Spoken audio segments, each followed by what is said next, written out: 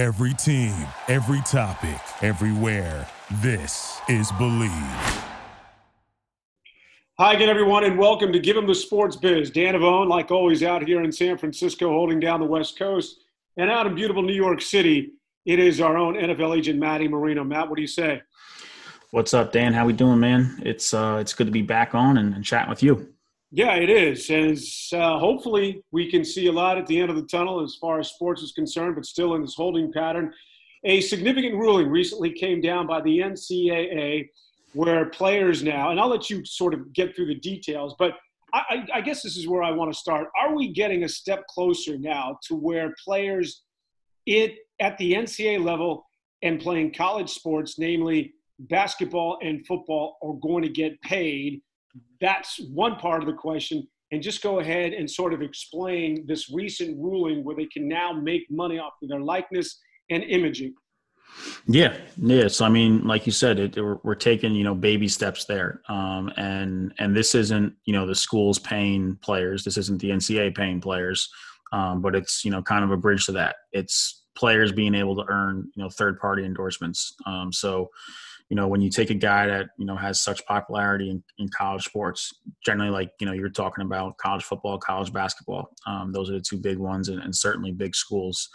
The first one that comes to mind is probably Tim Tebow. I think when he was in college, I think his jersey sales were, just behind, LeBron James, Kobe Bryant, Peyton Manning, guys like that. He was in the top 5 worldwide. So, he'd be able to profit off something like that. I think, going forward, what you're going to see too is, possibly, players in, what they would call Olympic sports. So the non-revenue producing sports, so maybe it's, women's volleyball, women's soccer, men's soccer, lacrosse, baseball, also having kind of localized opportunities to make revenue, using their social media, whether it's, Twitter, Instagram, TikToks, Facebook. They can, have their own podcast. They can have their own YouTube channel, and have people subscribe to it. Anything that's content related is probably going to be a big one.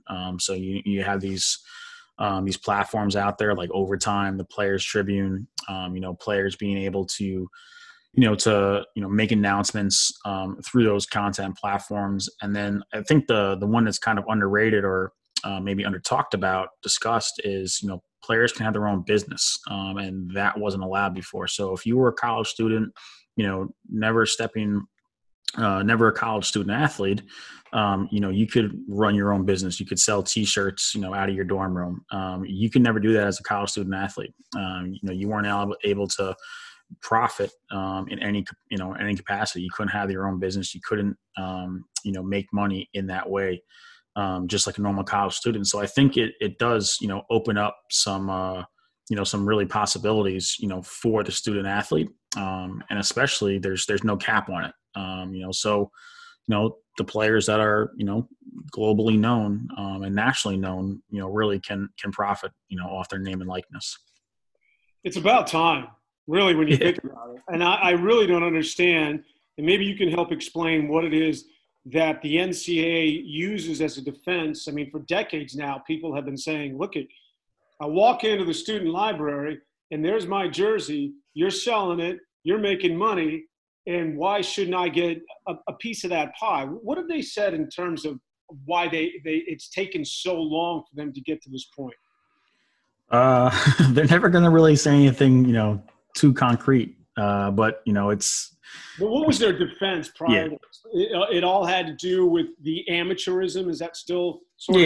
It's got to do with the amateurism. It's got to do with the student athlete, and student coming before athlete, right? That's what it has to deal with. And you have some new, rulings coming down, right? You might not have classes this fall, right? So if you're talking about putting, and I'm not saying these go together, it's some kind of conspiracy, but if you're talking about putting, football players, in games this fall through practices without classes, on campus, you're really taking the student aspect out of that. So they're just athletes making money for a university, by playing football. So that whole amateurism thing, I think is going, further and further down the drain. You have obviously the G League. We talked about this on a previous episode, stepping over college basketball, right? You have them, taking players, instead of paying them $125,000, you're now having them pay $500,000 for, a year of playing in the G League. And it's the NBA G League pathway program. So this is, like a lot of things the NCAA does, this is pretty reactionary. They're reacting to a lot of situations that are going on. One, obviously, being the pandemic. Two, other avenues for players to make it to professional sports. I think the thing you have to think about is, in a lot of other professional sports, baseball, you get drafted out of high school, you can go, to a team's farm system. You can also choose to go to college and play, 3 years or possibly even play 4 years and still get drafted.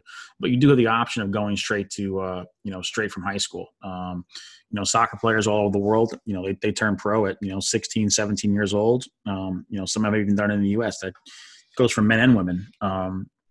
So you do have those opportunities. And I think, the popularity, they're kind of at two sides of the spectrum. Professional athletes are very, very popular. And then, with Generation Z, everyone being attached to phones, high school age athletes are very popular. That gap is in the middle, is in college a little bit. I think they're trying to, what the NCAA is trying to do is leverage that a little bit, get their leverage back, and, attract kids, to playing college sports again. So just to break it down and take it away for a moment from the top tier athletes, you talked about Tim Tebow and guys or women whose jerseys that are selling at the bookstore. But if you're on, let's say, the men's volleyball team, or let's say you're on a men's baseball team, a D1 school, maybe you're even not that significant of a player, but you use your likeness or your status as a pitcher on a baseball team in college as sort of a platform for your social media. You got a YouTube channel, you've got an Instagram, and it all sort of centers around playing baseball for this particular school, and whatever avenue you go down in terms of your niche, and then you gain some popularity because you're innovative in how you do this, like a lot of social media these days, and you reach out to a lot of people because you're clever through your video or what have you. But the base being is that you are a baseball player and a student athlete for this particular team. And then, like a lot of social media today, you begin to make money because somebody sees that, oh my goodness, you've got 2 million viewers, I have a product, I want to advertise on your YouTube channel, I want to be on your Instagram, your Snapchat, what have you. Here is a stipend, or here is money, so that just like anybody else that wants to advertise or use sponsorship dollars, we're going to pay you to be part of your brand and social media. Is that what we're talking about? Is that an opportunity for kids who are playing baseball, or maybe not one of the bigger sports? Are they able to create a brand and then get sponsorship revenue in that sort of model? Yeah, that's exactly what you're talking about. You're talking about, players and athletes, and just people in general.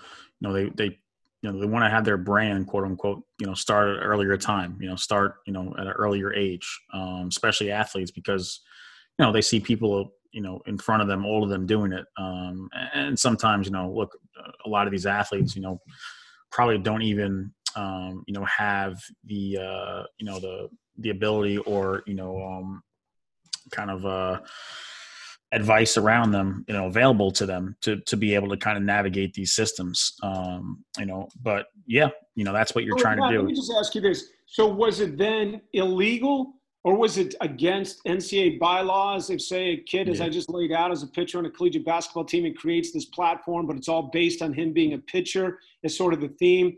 Was that was illegal? Not have been able to do this prior to this recent ruling? Yeah, that was illegal. That was, that would be illegal. That would be deemed illegal.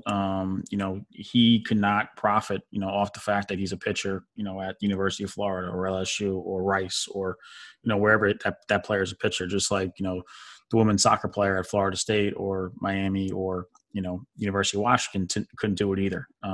She was not able to profit like a normal student was able to profit and earn, money, while they're in college. And that's what, that's the gap they're trying to close. That's what they're trying to, they're trying to obviously put some regulations in it, no tobacco, no gambling, no alcohol, possibly, limiting, athletic companies like Nike, Adidas, Under Armour, because of their history facilitating, certainly within college basketball, some infractions that have come up.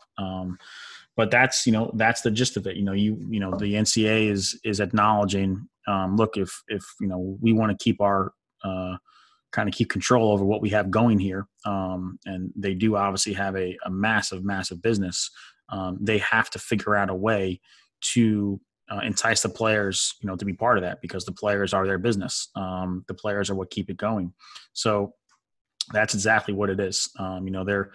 They're allowing players to profit, off of what they should have been able to profit, certainly a long time ago. And just like, you had the Ed O'Banions, with EA Sports, playing basketball, video games, with himself and his brother, Tim Tebow, his jersey sales, signings at, whether it's a local mall or car dealership or restaurant.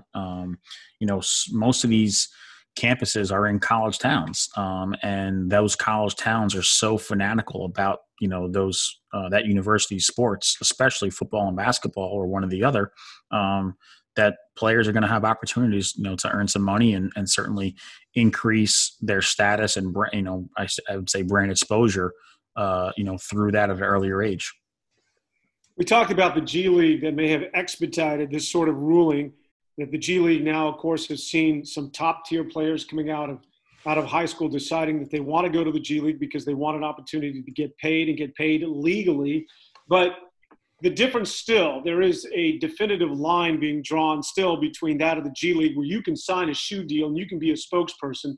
And as much as the NCAA has come forward in terms of their archaic thinking, there is still a definitive divide in terms of athletes at the student athlete level or at the collegiate level or in the NCAA still can't go to that arena like that of the G League and be a spokesperson or sign a shoe deal or be a pitchman for some local product. That's not happening at the NCAA level. As forward as they have come with this ruling, that's still not going to take place, right?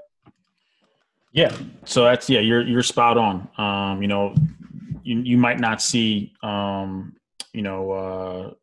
Trevor Lawrence as a national spokesperson, for brands. But he could certainly, have, a deal in place with, Pizza Hut. He could be doing that. That's something that, he could be going out there next fall as a junior, and, he could, be using whatever means that he has available to him, to have a deal with, a brand like Pizza Hut or Poland Spring or, something that's kind of been pushed back a little bit by the NCAA is, the Nike or Adidas or Under Armour, conflicting if Clemson, let's just stay on that. If Clemson's using Nike, can Trevor Lawrence use Adidas? How's that going to play out? I don't think it technically hasn't been talked about. They're discouraging it because of that, conflict, but clearly money can make some things smooth, can smooth over certain things. Do you think this is the first step towards paying the student athlete? Yeah, I think it's the first step. Like I said, it's a bridge, right? So, you're not just going to go and rule, hey, look, we're now going to pay student athletes, because I don't think the NCAA knows how to do that. They've never done it before. And certainly if they're going to pay, college football players or college basketball players, they're going to have to pay on the men's side. They're going to have to pay women's soccer players and field hockey players and, men's track and field runners and swimmers. They're going to have to figure out a way to do that. And I don't think they have that figured out. So I think this is one step. This is a third party figuring out, maybe being able to take some of the available information, available data, once players are starting to get some kind of endorsements, whether that's, on a national level or just a local level, what sports are seeing a higher clip than others, and, kind of tweaking that, going forward. But yeah, I think, the NCAA is going to have to figure out a way to pay college athletes, certainly football players. I think that's the most pressing one. Mainly because I think what could happen is, the Power 5 conferences will just, basically get together and say, screw this, forget this. We're going to leave the NCAA and form our own thing. And that's a whole separate conversation we can get into.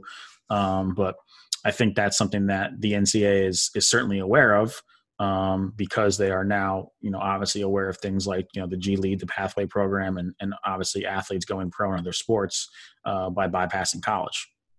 Well, in defense of the NCAA, and I don't say that phrase very often, but it is a difficult sort of thing to get your arms around. I don't know if there's some sort of an economist out there that has nothing to do with the NCAA that could be a consultant, because when you think about it, it's difficult to be equitable, I think, because if you're Trevor Lawrence, as you pointed out, if you're going to be paying players and you're Trevor Lawrence, you're certainly going to command a certain sort of salary, stipend, but does a starting quarterback at Clemson, a starting quarterback at Alabama then make as much, or what do you pay the starting quarterback at Boise State, or what do you pay the starting quarterback at Washington State, or some of the schools that never even sniffed the top 25 and or a bowl game? It's difficult with that many players in that many divisions to be equitable across the board, I guess, once you start paying players. And certainly I guess it can be done, but it seems to be beyond my bandwidth. Does that sort of make sense in terms of how it's equal for everybody?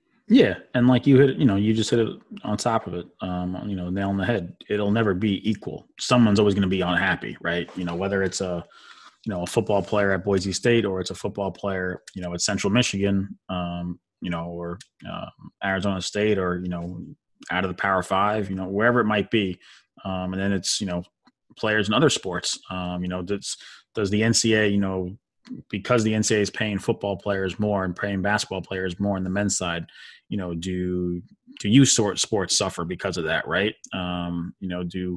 Do parents start putting their kids, in only the revenue producing sports? How does that work, or how does that, change the youth sports landscape? I wouldn't know that. I'm just throwing that question out there as kind of a thought. But yeah, I think that those are all, fair. You can't just, equate everyone across the board, because obviously, college football, as we're going to see with the pandemic that's going on, college football, certainly, their revenue that they make pays for a lot of the other sports, just about all of them. Obviously college basketball brings in a serious, amount of revenue as well, but college football is what allows the other sports, the Olympic sports, men's and women's, to exist. So, if you do have a college football season this fall, and there aren't, fans in the stands, and, the revenue is down, you're going to see schools cutting programs. And, that is, that whole revenue is tied in together, when you're talking about eventually paying athletes. So I think this is, look, it's a step in the right direction. It's obviously overdue. It was well overdue. I think Ed O'Bannon was playing the early 90s, maybe. I don't even know when he was playing, but, it's clearly overdue. And what it does, I think, is, certainly allows players, to facilitate and, kind of mature themselves in a professional environment, while they're still in college. I'd like to see done, and I'd like to see it just taken out of the NCAA's hands. In other words, just remove Mark Emmert and just continue with the way you're doing things. And I'd like to see more of an emphasis on the G League. I'd like to see more like that of the G League. Maybe there can be other divisions or other leagues that are competitive with the G League, but just give the kid coming out of high school the opportunity. If you want to go play basketball and get paid for a year before you can go and you're eligible to join the NBA, then go to the G League. I'd like to see the G League be more prominent. But if you're somebody that wants to go to college for a year or 2 years or 4 years, then you're going to have to stay within the structure and the laws that are laid down by that of Mark Emmert and the NCAA. In other words, you're an amateur athlete. You're not going to get the shoe deals. You're not going to be a spokesperson. You're just going to get a stipend like everybody else for books and clothes and food and what have you. But if you want to get paid as a young man coming out of high school, then you have the option of a G League. The only problem being is that we don't have that sort of option for kids coming out of high school for football. Nope. Football is basically you're going to college because there isn't any sort of, at least that I'm not aware of, a minor league system for a football player at the collegiate level to go play for a year or two and then be drafted into the NFL out of high school. But I would like to see them just have that option and keep college the way it is, so that you're not trying to pay one guy Clemson the same as you're paying the other guy in Boise State, because it's just going to get messy. Be college, go there for the education if you want. If you don't, then you have the option of going to a minor league system. Can you ever foresee in the future of the NFL creating something like that of the G League? Well, it was around last year. It was the XFL, and unfortunately, that went bankrupt. And I mean, look, you even had a player, Kenny Robinson, who, played I think he played 2 years at West Virginia. Had some academic issues, went to go play in the XFL for St. Louis, and then was drafted by the Carolina Panthers. I think in the 5th round he was drafted, as a safety. So look, that's obviously just one player. But it was the XFL's first. The XFL's first year and first foray doing this. So yeah, I mean, the XFL was certainly going to target players, with less than 3 years removed from high school, and that's what the NFL eligibility is. You got to be 3 years removed from high school. One can be a redshirt year, doesn't matter. So you can be that redshirt sophomore. But yeah, I mean, I think it's tough. We just as the XFL was kind of getting some momentum in that area, they were unfortunately shut down. But yeah, I mean, I think, look, if you're a high school kid and, hypothetical, if Google offers you a job, coming out of high school, or you can, for whatever, $50,000 a year, or you can pay, half that to go to, USC, or UCLA or wherever. I think you're probably going to take the job at Google. That's the tough part. I think that's what you're talking about a little bit. The athlete doesn't even have a choice. They have to go to college. And I think that's, what needs to be addressed. And of course, the G League is funded by the NBA. And maybe there can be a league, because the XFL was funded and created by Vince McMahon of the WWE. Maybe the NFL can have some sort of an offshoot where they fund some sort of minor league system, giving these kids, again, the option of playing in this league and then funneling into the NFL should they be good enough. There's that age-old argument, and just tell me how you stand on this, Matt, but you've heard this from time, and I mean, it's throughout the decades, people have said, well, why are you paying the athletes? Because the athletes are getting paid at the collegiate level in the NCAA. They're getting tuition. They're getting books. They're getting room and board, and they're getting clothes. And that may not sound like much, but when you're talking about going to a school like that of USC, where your tuition is in excess of 6 figures, and upwards to, I don't even know how much it costs to get into SC these days, 150, 200 grand a year. And it certainly is worth something, as well as getting the education, the preparedness to join the real world like every other kid that's in college these days. And I pointed out to you before we went on the podcast, but you look at what's happening with some of these Hollywood housewives and how much money they paid, the Felicity Huffmans and that big scandal. Yeah. These Hollywood housewives who were putting their kids who couldn't get into USC, but there was that fake crew team they put them on just so that they could get them into school. And now they're potentially going to do some time, albeit a week or two, but it just shows the importance of trying to get into a named school. And here are these kids coming out of high school that are getting this opportunity simply because they play football.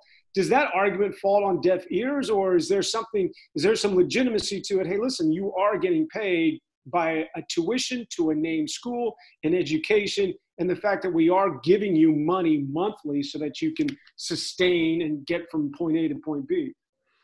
I mean, look, I do think there's some legitimacy to it. However, I think it's, very, very small. And look, yeah, they are getting a free education, but I'm going to go back to my point. So if there's no class in the fall, and I know this is just a huge hypothetical, but these kids are supposed to come back and play, for their college where there's no fans, no classes, but they're making money for the school, making money, with a TV deal, I think that's something that, certainly a 19-year-old is going to pay attention to. They want to be compensated for that. Now, let's take that away then. Just the age-old argument, hey, look, they're going to get, a $200,000 education for free. Yeah, that's great. They are. And I think, certain sports, it's okay. I think it's certainly, fair that, I was a college athlete. It's great to have, a free education, 100%, or, a percentage of a free education. Absolutely agree with that. I think the tough part for the majority of athletes is that, look, you're making a lot of money for your university. You're putting your university or college on the map. You're helping tuition. You're helping enrollment. You're furthering the university's I guess advertising of the university or promotion of the university. Obviously this is more towards college football and men's college basketball. But look, I went to Villanova University. Obviously, you've heard this argument as well too. When teams win an NCAA tournament, March Madness tournament, the enrollment goes crazy. And I'm sure I don't have the numbers off the top of my head, but I'm sure after 2016 and after 2018, when Villanova won those two tournaments, those numbers went, the enrollment, not the enrollment, but the applications went nuts. And that happens, when, Florida State's playing in the national title game, or Ohio State's playing in a national title game, or Clemson, that ability to be more selective is going to, become, one of the issues that they're talking about. And, the amount of applications that they receive, the amount of notoriety that the university gains. So, I do understand, that, hey, look, you know what? Absolutely. There are people that say, look, I wanted to go to this school. This is where I've always wanted to go. And they're going to, pay for my education. Thank you so much. And we're going to, wash our hands and leave it at that. But I think that's a very, maybe that's 9 out of 10. 1 out of 10. I think there's, the other 90% is saying, look, I work very hard. Certainly all student athletes can attest to this. You have very long days. You put a lot of hours in. Your classes are usually secondary to, they work your class schedule around your practice schedule and game schedule. It's not the other way around. So, I think that's, in my view, that's one of the, first things you can bring up at, in this argument of paying college athletes. So yeah, it's nice to get that college education, but certainly when you're making money for other people and lots of money, you do want to have, you do want to earn in that as well. I think it was Boston College, maybe 5-6 years ago. They tried to unionize some of the players. I think Northwestern, right? Was it Northwestern? You're right. It was Northwestern, yeah. Mm-hmm. Northwestern. Can you see at some point where if the NCAA continues down the same road where they're not going to pay the student athlete, that the athletes will create some sort of a union and feel as though at least come to the table saying, look, we're a union now. We want to negotiate your contract or your television deals with the ESPN and the SEC network and the Pac-12 network. Could you foresee at any point some sort of union involving exclusively the student athlete? I'd like to. I think, that's certainly a, look, obviously when the student athletes at Northwestern brought it up, it was certainly a nice proposal. I think it's really, really difficult logistically. You have so many student athletes around the country, that it would be very, very difficult to, really have that as a smooth working organization. I think, look, if you had help from another union, then possibly it's, something that it's something that you can look at, and I think you also have to examine the key points. Are the student athletes' key points just, look, we want to get paid, or, we're not going to show up. We're going to lock out, so to speak, which would be, if you're rooting for chaos, that'd be amazing to see. And, if you're, talking about just name, image, likeness, unionizing in that sense, I think that would, certainly be valuable for a student athlete, run union, because you then, can command some things for the Olympic sports that don't have the notoriety that, college football and basketball have. But I think it would be really, really hard, to have that from top to bottom. The entire student athlete population unionizing, but certainly, would be very interesting. If I think it was called like College Athlete Players Association. I think that's what it was called back then. And I'm not too sure what happened to it, but if they got some assistance to take on the NCAA, what I mean by assistance is capital. That would really be interesting. That'd be interesting to watch. Well, as the entire country and the entire world focuses on The Last Dance, that being the Michael Jordan documentary in the 97, 98 Chicago Bulls, and why not? It's a really well done documentary. There is also another doc out there, and it's basically what we've been kicking around in the last 20 minutes, half hour, and then student athletes, specifically in basketball, getting paid and getting to the table and getting paid illegally, and it has to do with this gentleman by the name of Christian Dawkins, who was sort of this runner, I guess, and a guy who was this sort of a feeder or conduit between the agents and he goes back to the AAU players and then the high school and the collegiate players. And it really is well done in terms of showing the underbelly of college basketball and today's programs that are essentially paying the top tier players coming out of high school. And I mean, they're all doing it. And anybody who says they aren't, well, they're just simply lying to you, as you will see in this documentary. Now, believe it or not, Matt Marino has not seen this doc.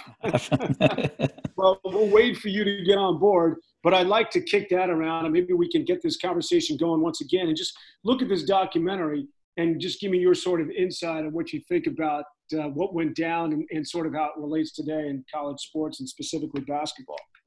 Yeah. No, I'm looking forward to it after you gave it a little tease. And certainly, look, I know a lot about the underbelly of college athletics, certainly basketball and football. I have the biggest ones. Basketball is by far the most, slimy, slippery college sport. And, when you have, these colleges in business with the shoe companies, the Adidas, Under Armour, Nike, you're always going to have ways that the college coaches are gonna attract players to the school through those shoe companies, because the shoe companies have direct access through AAU teams, AAU tournaments, and that's what you're exactly touching on. I mean, the Sean Millers or the Will Wades of the world who had their phones tapped and were caught funneling payments through Adidas to college players, their families. Sometimes college players are even completely not knowing, what's going on, what their family's doing behind their back. Even going back to, you can look at Reggie Bush, when he was at SC and they took away his Heisman and, took away all those wins. That goes towards it as well too. So this is something that's been around for a very, very long time. I don't think paying student athletes or, giving them money for third-party deals is going to change very much of that, because it's still going to happen. There's still going to be people be doing it. There's still going to be people, with their hands out. So I think that, is always going to be a part of college sports. Whether you're paying players or not, that's always going to be there, because, schools are going to be competing. And just like we talked about, if you're Kansas or Arizona and you're paying, $100,000 or $70,000, for one player, because how much he's going to benefit your program, and probably only benefit it for a year, just that one stretch, but what he's going to be so influential for not just that 1 year, but for years to come, because he left a mark on the program, possibly winning, a conference championship, possibly winning a national championship. The coaches see that as kind of a risk reward scenario, and they go with it. So I'm really looking forward to seeing it. And we can certainly get into a little bit more, who's paying who always has their hands out, how these AAU programs work with colleges, and certainly the differences within college football and college basketball as well. Well, there's just something about basketball. Now, I know it's dirty across the board when you talk about college athletics, and maybe you can talk about this really quick, because there is definitely differentials when you talk about being an NFL agent, which you are, and what you have to do. If there's a test, I believe, that you got to pass in order to be licensed to be an NFL agent. Yep. In Major League Baseball, it's similar, although very different. Similar. Yep. But when it comes to the NBA and being an agent, maybe you can talk about the restrictions, correct me if I'm wrong, are not as stringent, and there seems to be a reason why it's so dirty when you talk about basketball, especially when it gets to agents and it gets down to that AAU level, right? Yeah. And so you're exactly right. The NFL Players Association, all the players associations are what governs the agents. MLBPA, you sit for a test, you take a test, you have to have some kind of advanced degree, whether it's your master's, your MBA, I mean, JD, I guess you could technically have a medical degree. That would allow you to separate a test. The NBA, until I think it was 2 years ago, you needed a high school education. And that just, lets the doors wide open. And that's all you needed to represent NBA players. And I think, the NBA Players Association has done a good job recently at obviously modifying that and changing that. They now obviously have a rule too where I'm not as familiar with it, but you can be an NBA agent and an NCAA certified agent. So you can advise players that are considering coming into the NBA draft, in that window where they can go back and still retain some eligibility. So you do have that ability to be a I guess, dually certified NBA agent. Obviously there's some, there's overseas leagues that it doesn't really fall into the NBPA category because they're not the same Players Association. But yeah, the NBA was always, the dirtiest with the bunch because of these, the lack of structure, the lack of control the Players Association had. And luckily they've, not luckily, but, very smart on their end. They've changed it over the last 2 years and now have some enforcement, on their agent certification and have modified it in the correct way where you do have to have similar requirements at like the NFL and Major League Baseball Players Association. It's called The Scheme. And for those of you out there that have seen it, you know what I'm talking about, Matt? Yeah, you can do some binge watching during the pandemic and definitely check out The Scheme, and we can talk about it the next time that we get together and give them the sports biz. For Dan Avone out in San Francisco, for Matt Marino, until next time, so long, everybody. See you, Dan. Cheers. Thank you for listening to Believe. You can show support to your host by subscribing to the show and giving us a 5-star rating on your preferred platform. Check us out at Believe.com and search for BLEAV on YouTube.